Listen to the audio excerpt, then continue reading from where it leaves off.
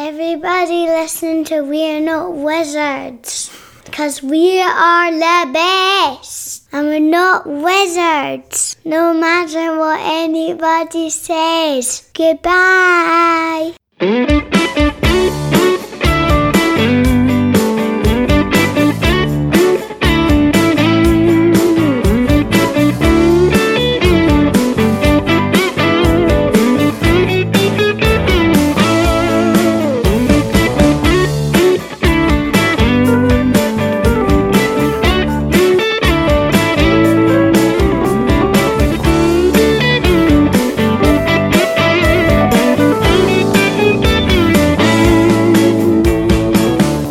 Welcome to another episode of We're Not Wizards. My name's Richard. I'll be your host for February, pretty much. So you gotta watch out because it's cold, it's wintry, it's icy, it might be a bit frosty, the ground might be a little bit slippery. You have to be on sure footing, because if you're not sure footing you might take a fall. In fact, it might be a case you might take a tumble. What happens if the entire town was slippy and icy and wet? Then the entire town might be tumbling. In fact, you could possibly say it's a tumble town. Now, the only way to get about a tumble town is if you've got maybe sharp things on your feet. Maybe if you've got hooves. Maybe you're an ungulate. Maybe you could even be some kind of weird giraffe.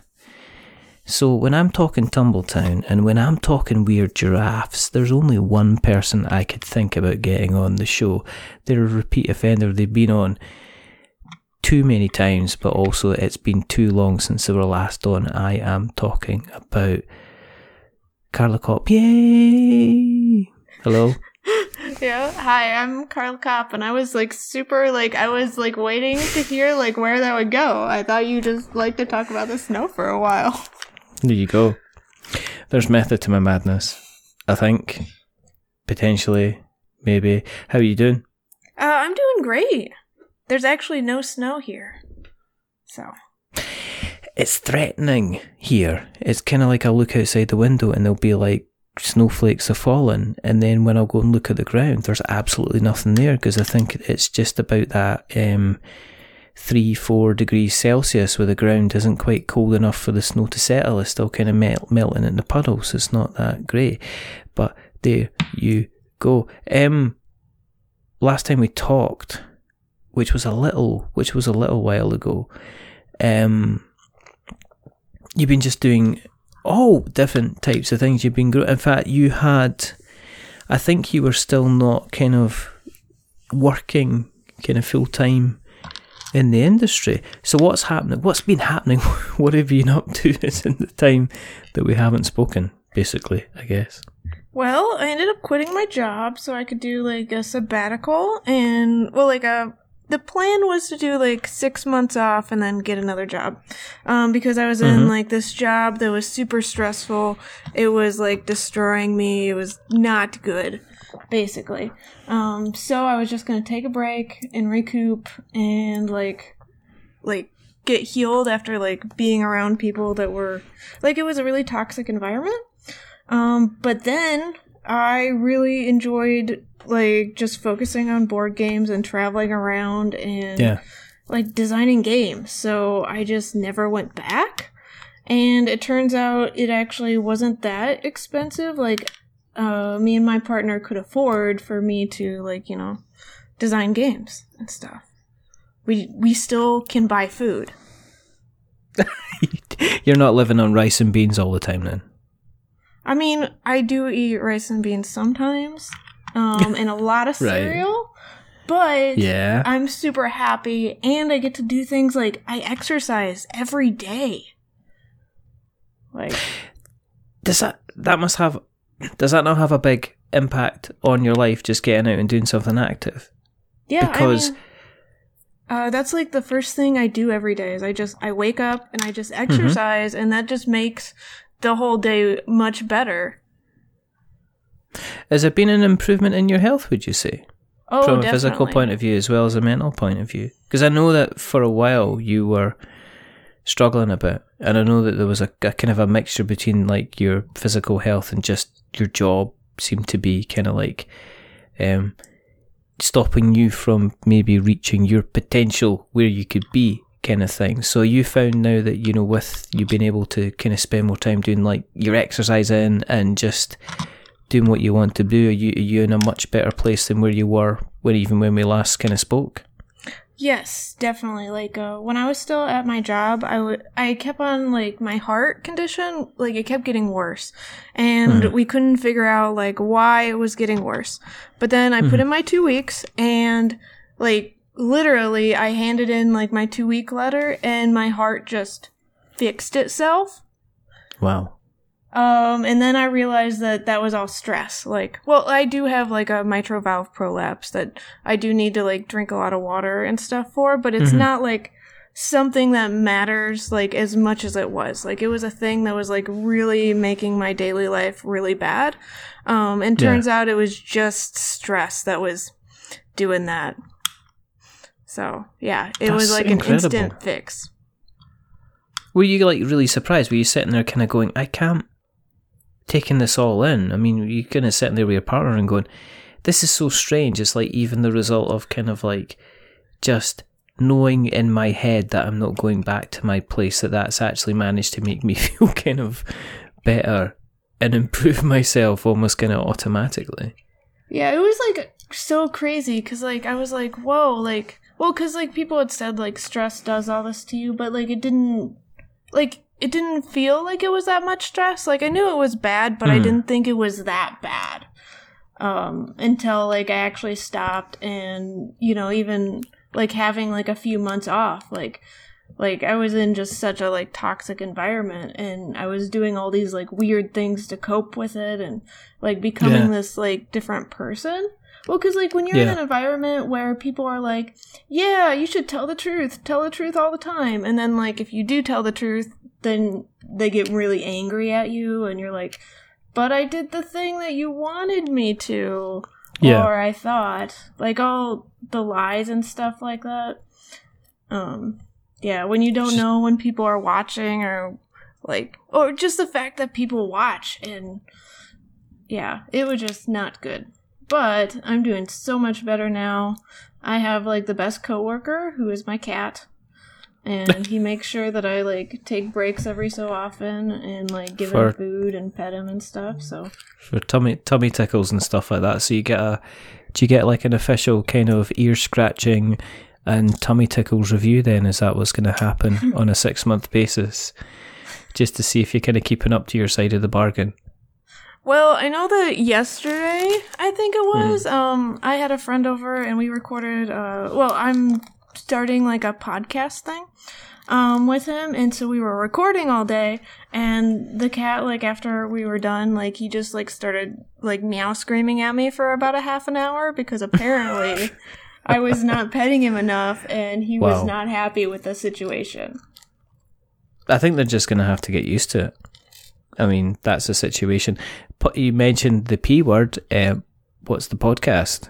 What's the podcast going to be about? So it's, decks, dice, and cards, I think, or, Cameron actually knows, like, the better name for it. I'm, like, so bad at names.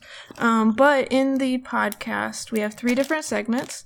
One of the segments, me and Cameron, like, we roll dice, and we get these criteria for a board game, to design, and then we just spend about a half an hour designing a board game. And it just goes places. And I don't know, I've been having a lot of fun with that so far because, like, I haven't really, like, co-designed from the beginning with people before, so just having somebody that, like, brings up ideas that I don't bring up, like, it's been making me design a lot more, like, in my spare time because I'm in, like, this designing mentality. So when you're doing the discussions, are there going to be games that you're potentially going to actually work on and then bring to kind of like a release type thing? Is that what you're looking at? Well, I hope so. That would be really cool.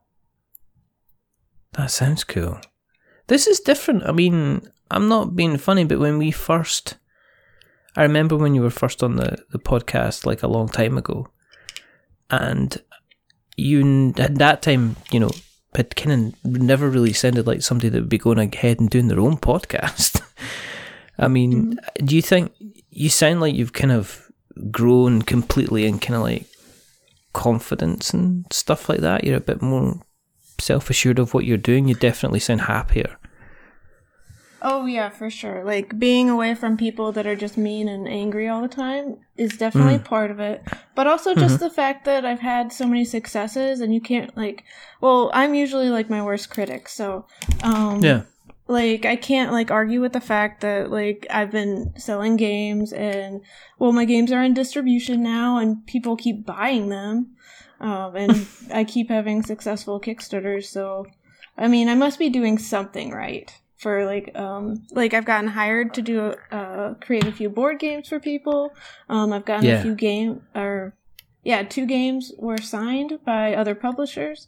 So yeah, like just going out and doing things is like, it has a good effect on your attitude. Has that made you more, given you a certain mindset when it comes to picking games that you're wanting to sign? Are you a bit more picky about what you're looking for? Do you have like a kind of a selection of games that you would like Weird Giraffe to kind of like sign going forward? Because are you still running Galactic Raptor as well? Is that still going? Yep, Galactic Raptor is still going strong, and hopefully we'll be getting another Kickstarter out in the next like 3 months. So I'm working on that as well. But yeah, like Weird Giraffe Games is going well. I'm pretty picky about it. And like, especially the people that I work with. Because some of the designers I've worked with, like, it's definitely been a learning experience on how I like to work and like the kind of communication I want to have. So yeah, like, and just learning how to work better with people over the years. Like, I really want to work with people that are, like, super into collaboration and doing work and going out there and getting ideas and hearing ideas and, like, just talking about their ideas, because so much development happens, like, not while you're playtesting, but just when you're talking about things, like, okay, I saw this problem in the last playtest. What are all the ways that we can fix it, and then what are the best ways? Like, what ways do we actually want to try to fix it? And, like, just identifying, like, all the things that could be better. Like, with Tumbletown, like, I've worked with Kevin Russ, the designer, on that for almost 2 years at this point. Wow. And I really want, like, that sort of experience, where, like, the 2-year thing is, like, it's not the most, like, time efficient, but we make games that are, like, very specifically what I want them to be. If that makes sense. So, going back to, we're talking about Tumbletown, but going back to how you were first aware of kind of like Kevin's game, did he approach you? Did you approach him? How did you guys kind of like first start interacting with each other? So, I first met him at my first Origins that I had a booth, and this was the first time I'd actually had a booth at a convention, really. Like, I'd been to conventions before, and, I'd done work and stuff, like in my, like, past, I worked at a pizza place, and at that pizza place, I would work, like, 12-hour shifts, and life was great, so I went into the whole Origins as, it's only an 8-hour shift, I've done far worse before, and I'm just gonna be standing there talking about board games. How hard could that be?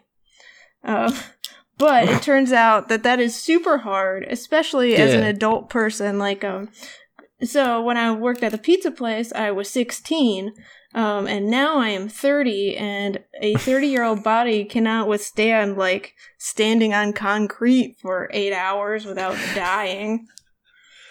I do look back on my days of being 30.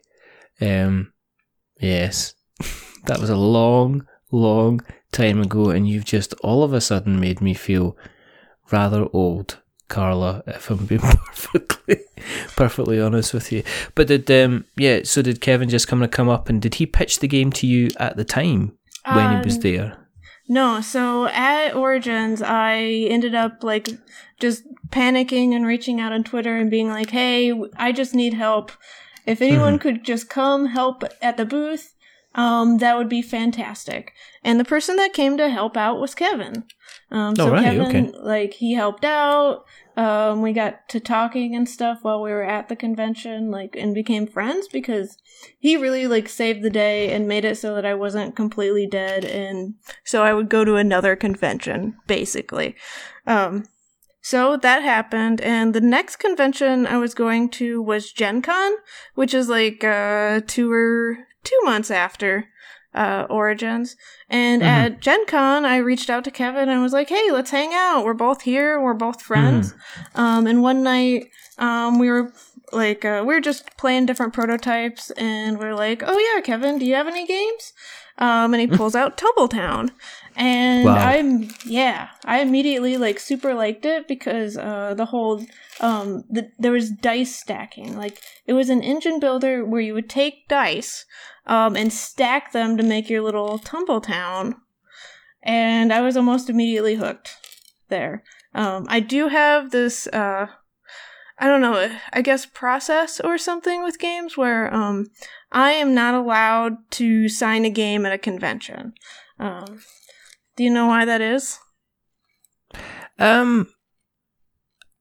I was going to say because you can kind of get caught up in the excitement at the time, and there's also, I would say, is the fear of missing out. Because if I was at a booth and I knew that this person was going around and seeing 4 or 5 different people, you might be tempted to say, oh, this is the game that's going to get me something, and be tempted to throw out an agreement kind of there and then and try and get them signed, instead of reflecting back on it and thinking, well, I'll give it 24 hours, and if it still lights my fire, then I can approach the person. Yeah, so that's essentially it. And it's also the whole thing of like, do I enjoy the game because I enjoy not standing and saying the same like 30-second phrase like over and over again? Like, is it just because it's a game, or is it because I actually like it? So I took, I think, like a week or two, and I thought about it, and I think I did a print and play version. Like, I asked Kevin to just send it over so I could print it all out and try it out myself. And at that point I still liked it, so I signed it. But a big part of it was, it had that unique dice stacking feature to it. I knew that there would be an amount of work to it. I don't think I knew that there would be 2 years of work with it, but I was completely willing to work on it because Kevin was such a great guy. How much has changed in the version that Kevin's shown you to the version that's going to be heading on to Kickstarter? Is there a massive change between the two of them? I would say a pretty massive change. There was like 8 significant version changes. And there was a lot of things that were in the original version that, you know, it got cut out and we went different ways. Like, there was dice mines added at a certain point in time, and then we took away the dice mines because they didn't actually solve a problem. Go figure. You try things out, you put things in and take them out. But the first version, like, I would say is almost completely different. Like, there's still building plans that you build and you put dice on top of each other. And there was some engine building, but nearly every card has changed in some way. They've gotten a bunch of upgrades. There's a lot of like more dice manipulation. The original game had a bunch of shacks where the shacks were like all unique, and there was like 30 of them. So you would get 2 at the start of the game, and it was basically like to start your town, and the shacks are completely eliminated now, just to like super streamline the game. There was a number of choices made to make this game like super easy to learn and approach and just like intuitive. That weren't in the base version. Are you trying to aim for something that people will get to the table kind of like again and again and again, because it doesn't take a long time to set up? You can just kind of go out and play. Because personally, one of the things that sometimes puts me off bringing a game back to the table is getting it all set up and then trying to remember the rules and stuff like that, and kind of giving myself a refresher.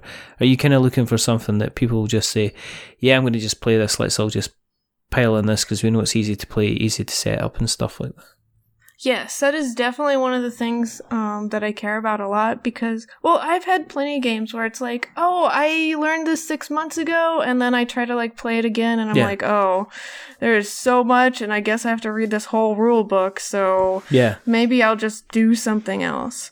So to try to make it like super easy to pick back up again, I always put quick start guides at the back of the book. So instead of reading all the rules to set up, you just go to the very back and you do this quick setup guide, and it's super fast. And then I always try to have lots of reference cards. So there's a reference card for how your turn works, and it has basically all the information you need to just take your turn. There's a game setup card, which will tell you how to set up the whole game, like what the player differences are, because each player, like in a 4-player game, they start off with different starting resources.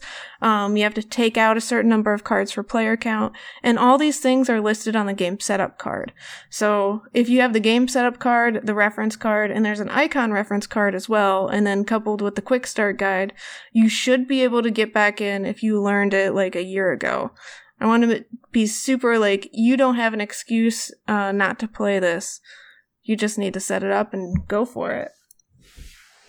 Yeah, I mean, they get that on Fire in the Library, which was, it's just there, and it's really easy to kind of set up. It's really easy to kind of get back to the table after you've not played it, because it's the type of thing you go, oh yeah, I remember it now.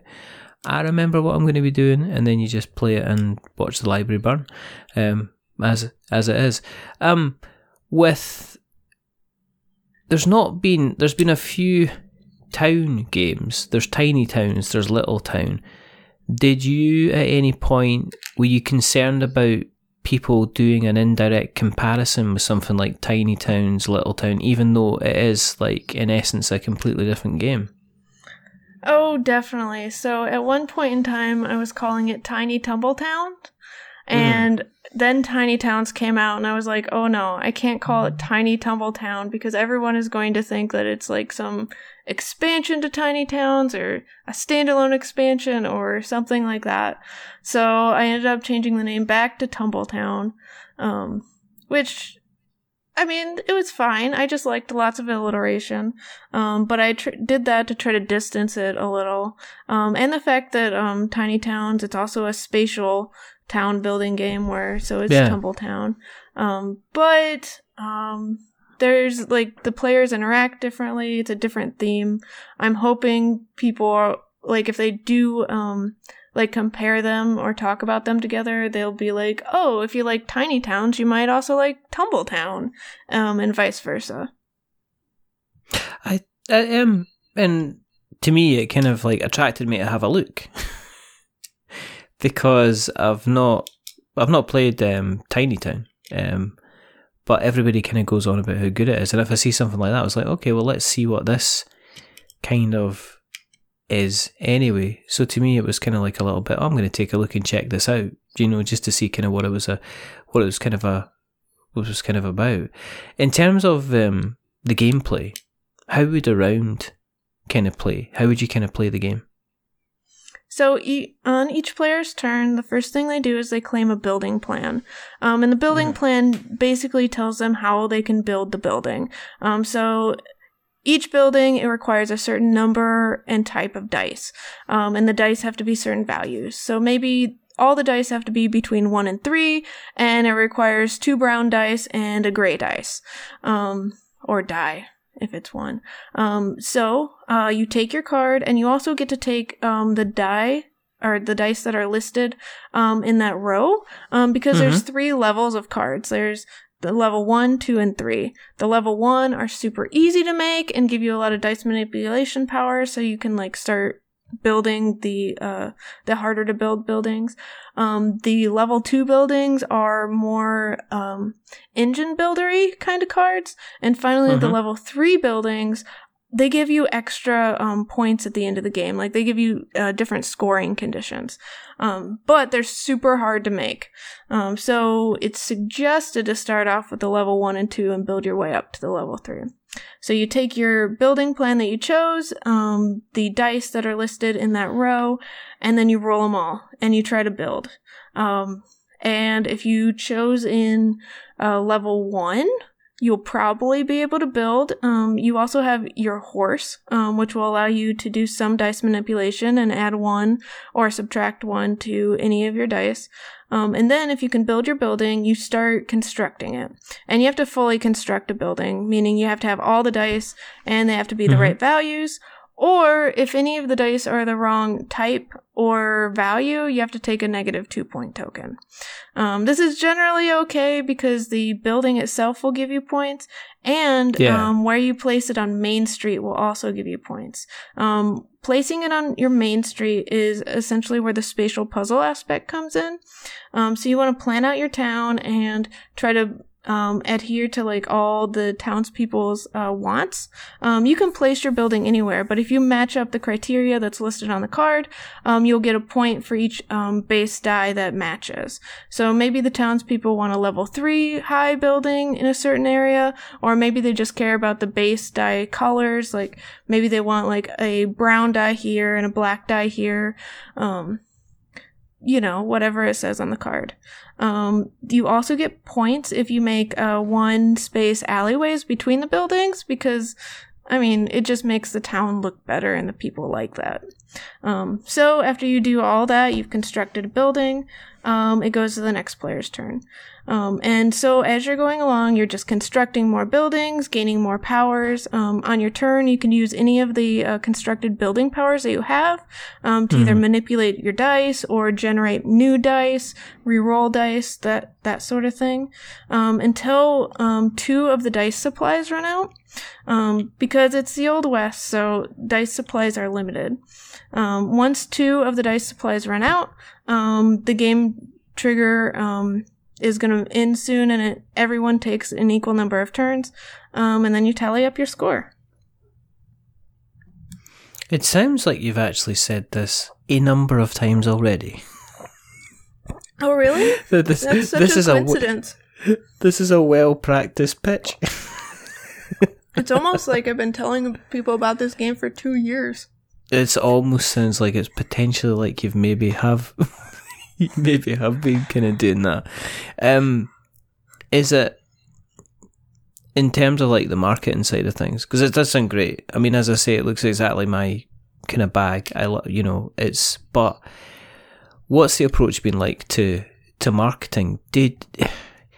Did you, or have you kind of analysed how you've been handling the marketing? Because if we look at, like, say, Big Easy Busking, that the project had to be cancelled, did that make you kind of reassess how you were kind of reaching out and gaining an audience and building kind of noise for that at the time? Well, this one was done a little differently. Like Big Easy Busking, I think from signing it to actually launching the Kickstarter and then canceling it and then relaunching it, I believe that took about a year. But with Tumbletown, I took like the long approach of just take this to every convention I go to for 2 years, which turns out to be a lot of conventions. But also, Kevin was like an amazing part of this. So Kevin's job is that he's a photographer, and he's not like a normal photographer that takes pictures of like kids and stuff. Actually, I don't know what a normal photographer does. But anyway, he travels around in his van, just traveling places and taking pictures of nature and all these things. So he gets to drive where he wants, and then companies like Apple buy his pictures and make them screensavers. So in the past 2 years, he's essentially been just going around and, timing where he is to conventions and then playing games with people. So Kevin is definitely a great proportion of like the marketing, just because he's like such a great guy that's going out there and meeting people. But also, like, I'll get back to the whole photography thing. I don't know if you follow, like, my Instagram, but I have been posting a lot of Kevin's photos. So, like, Kevin is also my photographer for Weird Giraffe Games, where he will take board game photos. And those are rather normal and expected. But with Tumbletown, I asked him to take it to the Old West. So I have a bunch of pictures like, here's Tumbletown and a cactus. Here's Tumbletown and, like, the little buildings and dice and, like, an old wheel and things like that. And I hope, like, that gets people, like, super interested to know that, like, we actually are, like, well, Kevin at least is in the Old West taking pictures. Like, we kind of know what we're doing, subject matter wise. And yeah, like, there's been so many more reviews also that I've been doing. And there was just a lot more of everything than I did with, Big Easy Busking. Did you feel you had to do more just to make sure that it was kind of like, that there was more noise? Yes, definitely. Well, especially with the fact that this is more expensive than Big Easy Busking. Like, this is more of a, like, money commitment. So, it's obviously going to be a harder sell for people, like, just the money-wise of it. So, I wanted to make sure that, you know, like, the solo was really good and, like, people knew about it. Like, I also did this thing, it was like a pre-campaign goal, where Kickstarter now has launch pages, for the upcoming Kickstarters. So I had this, goal that where if we could get over 500, followers to the campaign, I'd include a, like, mini expansion to the game. And I've been talking about that for, like, a month. And then we got it, which was really exciting. But that kind of made the whole, like, hey everyone, the Kickstarter is coming up. You can follow it. Like, I've basically been campaigning for an additional month, before even the campaign launched. But hopefully that will mean that, you know, a lot of people know about it, and the launch goes off without a hitch. How much is it going to be? I mean, what's the kind of the price of entry? So right now it's $29. I was, like, going back and forth on that. I ended up putting it at $29 instead of, like, more expensive, just because I want it to be much easier for people to say yes to it. I had to, like, take out some parts of it. But hopefully those parts will come back as stretch goals if we fund early. Because, like, well, with a Kickstarter, if you don't fund, then you either have to, like, run another campaign or give up on it, or I don't know, something else. But if you fund early, you generally, like, overfund. So I'm hoping that's what happens, that, you know, we fund early and then more people get to know about the project. And then we can get in all those things that I wanted from the start. And I didn't take out anything of content. It was just basically, like, one thing is, like, this really cool dice tower that, my partner Nick made. It's, like, this unique dice tower, like no one, well, probably no one has designed it. He designed it himself, because we both know how to use AutoCAD. And who knew that that's how we were going to use that skill? Designing a dice tower. Thanks, college. But yeah, hopefully, like, we could get to the whole dice tower, stretch goal, and then everyone can, like, experience this drop shaft of a dice tower. Have you had to take into account kind of, you know, with the manufacturing stuff, the things like coronavirus and stuff like that? Is that in the kind of the potential tariffs for anything that's manufactured from China as well? Have you had to kind of look into that as well and kind of maybe potentially take that into account when you were looking at, like, the manufacturing side? Yes, like, that's been, like, a headache. Well, the tariff thing, like, the other day I actually, like, was searching on the various Facebook groups about tariffs, and apparently we've been talking about tariffs since 2016. And we still don't have them, but maybe we will. And I just, like, at this point in time, I don't think that we'll have them, but, like, I'm also charging shipping after the fact, closer to actually when the shipping will happen. For a number of reasons. Like, one, it makes making the campaign goal, like, so much easier. Like if you don't include shipping in your Kickstarter goal, it's just super easy math problem. How much does it cost to manufacture plus how much does it cost to ship to the US? And that's easy peasy. But like when you have the shipping in with the goal, it's like, how many people from the UK will back this project? I don't know, but let's guess this percentage, and like if any of your percentages are wrong, then you might not have enough money, and that would be sad.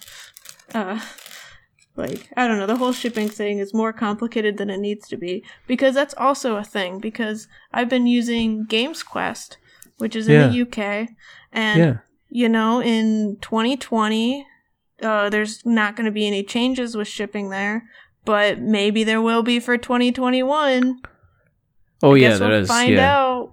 Yeah, Like, we're not going to find out until the end of the year, and and my day job is working with businesses that sell on Amazon, and there's no answers to that question about what's going to happen with it, because currently nobody knows, and that's the long and the short of it. There's very little kind of information kind of coming out, and I work and speak to government departments, and nobody is aware of what's coming on. So it could be the case that all of a sudden people that are getting games shipped into the UK might discover that they have additional charges coming in. Now, who's going to meet those charges? I mean, if you have 500 copies of a game going into the UK and Customs and Excise decide to slap a $20 customs duty on that, which is the normal, who's then going to be responsible for that? Is that they're going to then come back at the, you know, someone like yourself? Is that going to be your responsibility? Because it's just going to be a strange, I don't know. As you say, you're right. We know nothing's just now because it's a transition period, but after next year, it could be the case where everything's just fine, because it could be a major headache for a lot of businesses that I would reckon that things could potentially kind of kick off. But we'll just have to see. To see and cross our fingers for a major event and hope that the people at the top know what they're doing. Right. Or at least they don't mess it up too bad. That's the hope. Well, because I also use Games Quest, which is in the UK, to send out all the games. So I've been looking for different shipping partners and not the UK. And the thing is if everyone has to go to a different shipping partner, will that shipping partner keep their same rates or be able to take in everyone that can no longer go to Games Quest? And that's kind of a gamble as well, because they can handle it now, but will they need to instantly, if the UK is oh, actually we're gonna do lots of tariffs and stuff and taxes, then will the other fulfillment partners in Germany and Poland, will they just have to okay, well, I guess we're hiring 3 new staff members now? Yeah, I don't know, because then they've still got to ship it into the UK, so then it's a case of we're out. So it's just a major headache, because it's not a case of you could ship the stuff to Germany and then ship it into the UK, because there's still that kind of it's just, and as I say, there's no real information on about it, because nobody actually knows what is going to happen. And I think we have the tabletops kind of managed to get by and done quite well. But I think this could be potentially not problematic, but I think it could cause a lot of head scratching and shaking and people kind of tutting under their breath for when it kind of gets sorted out. So we'll see. We'll see what happens. Yeah. It might push to people kind of having a split manufacturing. Actually have stuff manufactured back in the States to get it shipped around the States, and have stuff manufactured that's going specifically to Europe or even into the UK. We shall have to see. So hats off to anybody that's doing that in the future. But the future for yourself, I mean, you're continually working on games. Oh yeah, for sure. Is this? I mean, what's your what's a day in the life like? I mean, you mentioned you get up early, you're doing your exercises, and then after that, is it then tummy tickles and head scratches for the cat for like a couple of hours, or have you, because you're not, I guess what I'm asking is, because you don't have somebody standing there kind of looking over and almost like micromanaging kind of you, and you've got the freedom to do what you want, do you generally do you have a different approach to life now? Are you able to say, well, actually, yeah, I'm just going to get my head down and get this all done? Or are you quite strict and put yourself under a little bit of pressure to get yourself to do stuff? I'm probably like the hardest boss that there is, because I always like every day I have like a list of like 80 things that should get done that day. And almost every day, like, especially like this week, I've been getting down to only having like 5 things on that list. Essentially, wow. I work like a lot more. Like, I'm able to exercise because I don't commute. Like, and my commute used to be about an hour, so taking an hour to exercise is like about the same thing. But yeah, so I save time that way, and then I just start working, and if I ever get hungry, I, go heat something up, and then keep working while I'm cooking. Yeah. And, like, I just stay at home most days.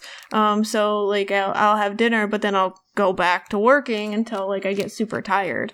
And I generally don't take that much time off. Like, well, because, like, if I play games and stuff, I play them for reasons. Like, I want to, like, learn new things or play test.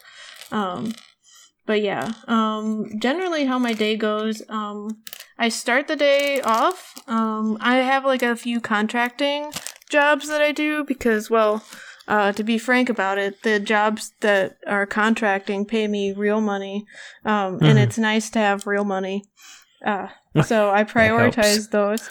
Well, yeah, cause like with Tumbletown, I've been doing all these marketing things and getting things set up on social media and stuff. And that will theoretically pay me money at some point in time. But, like, working for somebody else means that I will definitely get a paycheck. And that will pay for food. But all the things I'm doing is, like, I have one company that I have, like, designed a game for, and I'm helping them out. And I do things like social media or teach publishers how to publish, like how to interact with other things, like make convention schedules for them, or even like I'm teaching them like how to interact as people, I guess, in like the board game world, because like a lot of companies, like they start off and they just treat people as if they're customers, and then they don't become customers because like who wants to be treated as if they're just made of money? So I have to like tell people like, hey, when you meet somebody, like then go friend them on Facebook and send them like a nice thing. Like if you enjoyed meeting them, say, hey, it was great to meet you. And, things like that, like you would do to a friend, like be a friend, like don't treat these people as if they're not. Like, like it sounds like silly, like saying it out loud, but like, I don't know. Some companies just think that, I don't know, the game is so great that people will just notice it and want it. But in reality, like, there's a lot of games out there, and you have to, like, do things to differentiate yourself. And, like, your customers won't just, like, be born and be there for you. So you have to try to, like, get the people that really love the game and all those things. Yeah. I think being a game designer nowadays means not only wearing many hats, but it's like it's moved on to starting wearing different gloves, different shoes, entire wardrobes of different things that's expected. And I know a lot of people prefer to reach out to a kind of a publisher like yourself to help them get that help to get their game, to make their game a reality. Because I think the actual reality of the situation is that if you've got backing behind you, if you're starting from nothing, I think it's almost very, very difficult to actually make something happen on your game. especially through Kickstarter, or it's going to take an awful long time. I don't think there's anyone there that's kind of like, I can start a game today and have it out there and up and running by August this year. I think it's going to take a kind of an awful lot kind of longer, which is, just the way that is. Well, it's either going to take like a lot longer, or it's going to take a lot of marketing money. Mm-hmm. Yeah. To like just pay for people to see it and like it. Yeah. Do you feel it's becoming a little bit of the big boys game, or the people with the kind of the deeper pockets then? That if they're blasting out kind of like their marketing spend, they're getting in people's kind of eyes, and that's, kind of definitely helping them kind of get themselves on Kickstarter. Oh, I definitely think so. Well, like just how the Kickstarter model works. Like Kickstarter will promote your project and show it to more people, the more people that back it. The more money that Kickstarter has for your project, like it'll show it to more people, because like Kickstarter wants to make the highest cut that it can, and like showing off a game that isn't doing that well and hasn't been funded, like Kickstarter gets nothing if you don't fund, so it might as well focus on the people that do. So, just like getting out there and making your own crowd takes so long, but if you can do all the advertising and pay the big reviewers to look at your game and make all the fancy videos, like just having enough money to get like a professional how to play video done, and getting a professional illustrator and graphic designer and all these people to work on your project so that people look at it and actually want to buy it, like that's a lot of money. Like, and there's not that many people that are willing to just wait for the Kickstarter to fund to then be paid. And it's not that, like, the ethics of that, like all these people need food as well. So, yes. Like not paying people is really bad, so. Yeah. Yes. Yeah. On a completely different note, now that you are kind of essentially kind of working in the industry, on a full-time basis, are you tempted to take up another hobby that's away from the board game? Because I'm guessing there must be some days where, even though it sounds to me like you're in a much happier place, but is there times where you're kind of thinking, actually, I could do with, doing something else, like, jogging or badminton, or, take up watercolour or something along those lines? Well, so I guess like I kind of have. So I do consulting work and I'm a publisher, but in my spare time I now do design, which is still board games, but it's not. Yeah. It's not related to those, like, strictly. It's something that I do now, like, and it's super fun to just be able to start my own designs and see where they go, and not to make it into a specific product for Weird Giraffe Games. Like, for instance, Weird Giraffe Games, I don't publish heavy games there. I publish games that, like, I want them to have, like, a very, like, a low cognitive threshold, so that you're not, like, thinking a lot on them. Like, I want them to be thinky, but not, like, a heavy game. Like, still, like, medium to light gameplay. But I designed a heavy game, well, actually a couple heavy games that I'm pitching at other publishers, and I got another publisher to pick up. So that's been really exciting to get to actually design games that wouldn't, be right for Weird Giraffe Games. I was just interested because I know that the one, well, no, I'm looking at this from two points of view. I'm seeing, and I think I mentioned this before, I've seen a lot of people that, they seem, if they have a hobby that they're really passionate about, then it seems naturally the next step is, how do I make something out of this hobby so I can turn some coin from it? And also I see the other thing is about, I've seen people that who are involved in kind of tabletop kind of 24/7, and I know that it's easy to burn out to the point where you can say, well, actually I just want to go and learn how to cook really well. or something like that instead, or go and do a pottery course, which is still creative, but it's just like I'm not doing it for anyone else except for me and my enjoyment kind of thing, which is that was the reason I was kind of asking the kind of question, but sorry. So I don't think I'll like have the same burnout problem because like while I'm at home a lot, like and working a lot, I've also been traveling a lot as well. Like I've been going to so many conventions, and usually when I go to a convention, it's actually way cheaper to fly out on basically Tuesday, Wednesday, Thursday. So I've been traveling out to places and staying a few extra days there and getting there early and staying extra.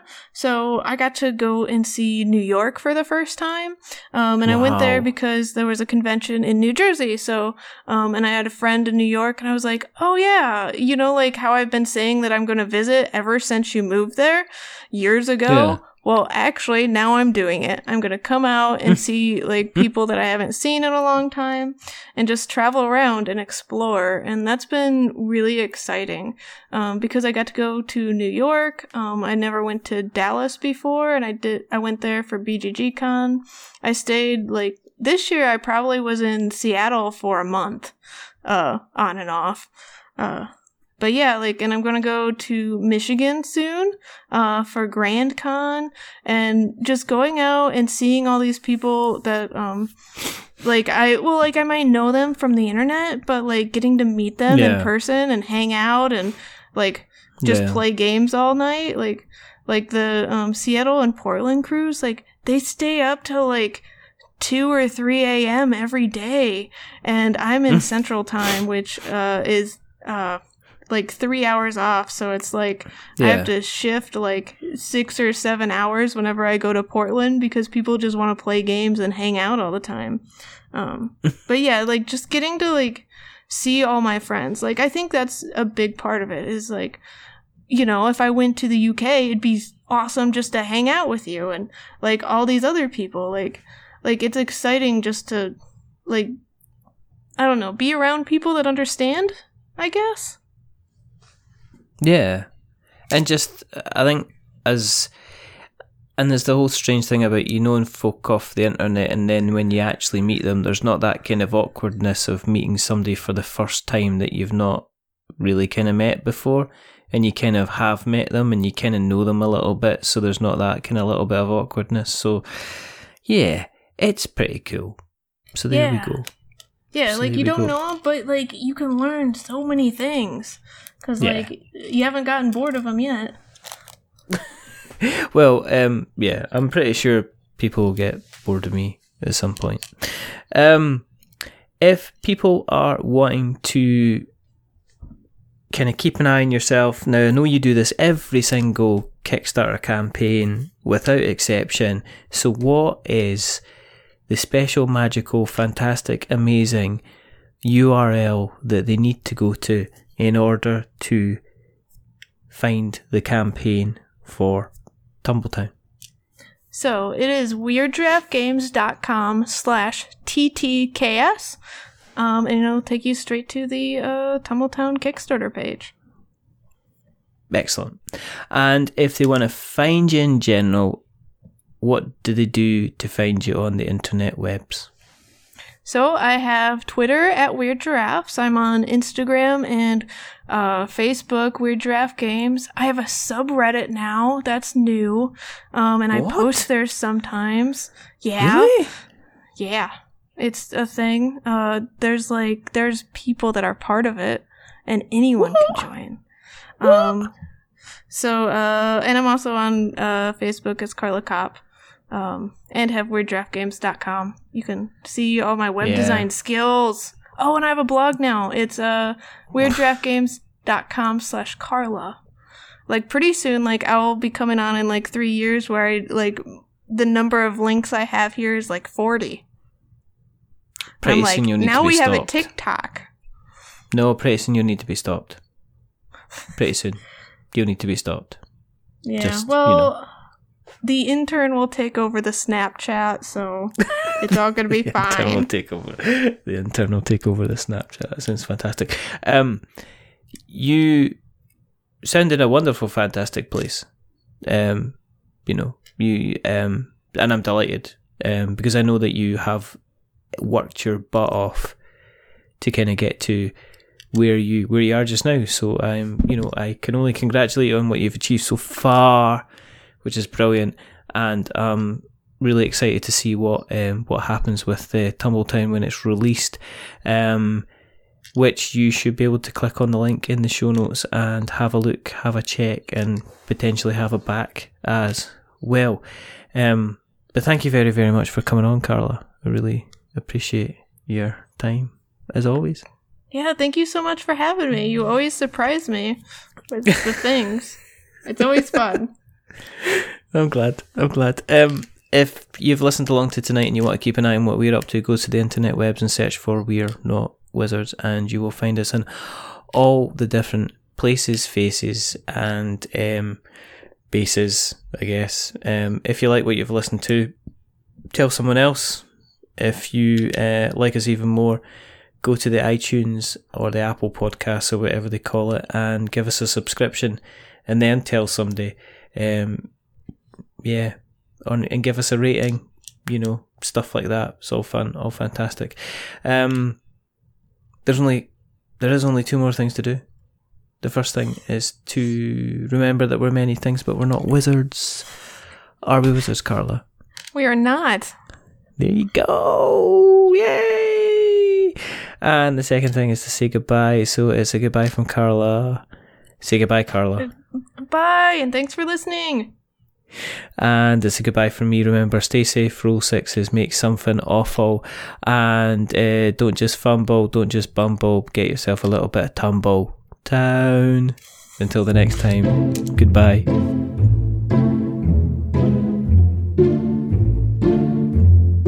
A wizard is never late.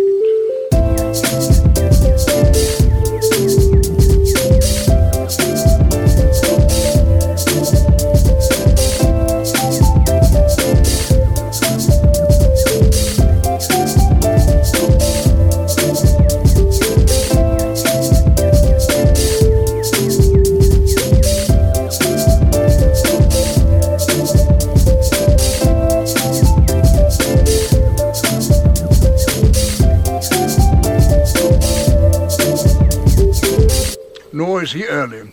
He arrives precisely when he means to.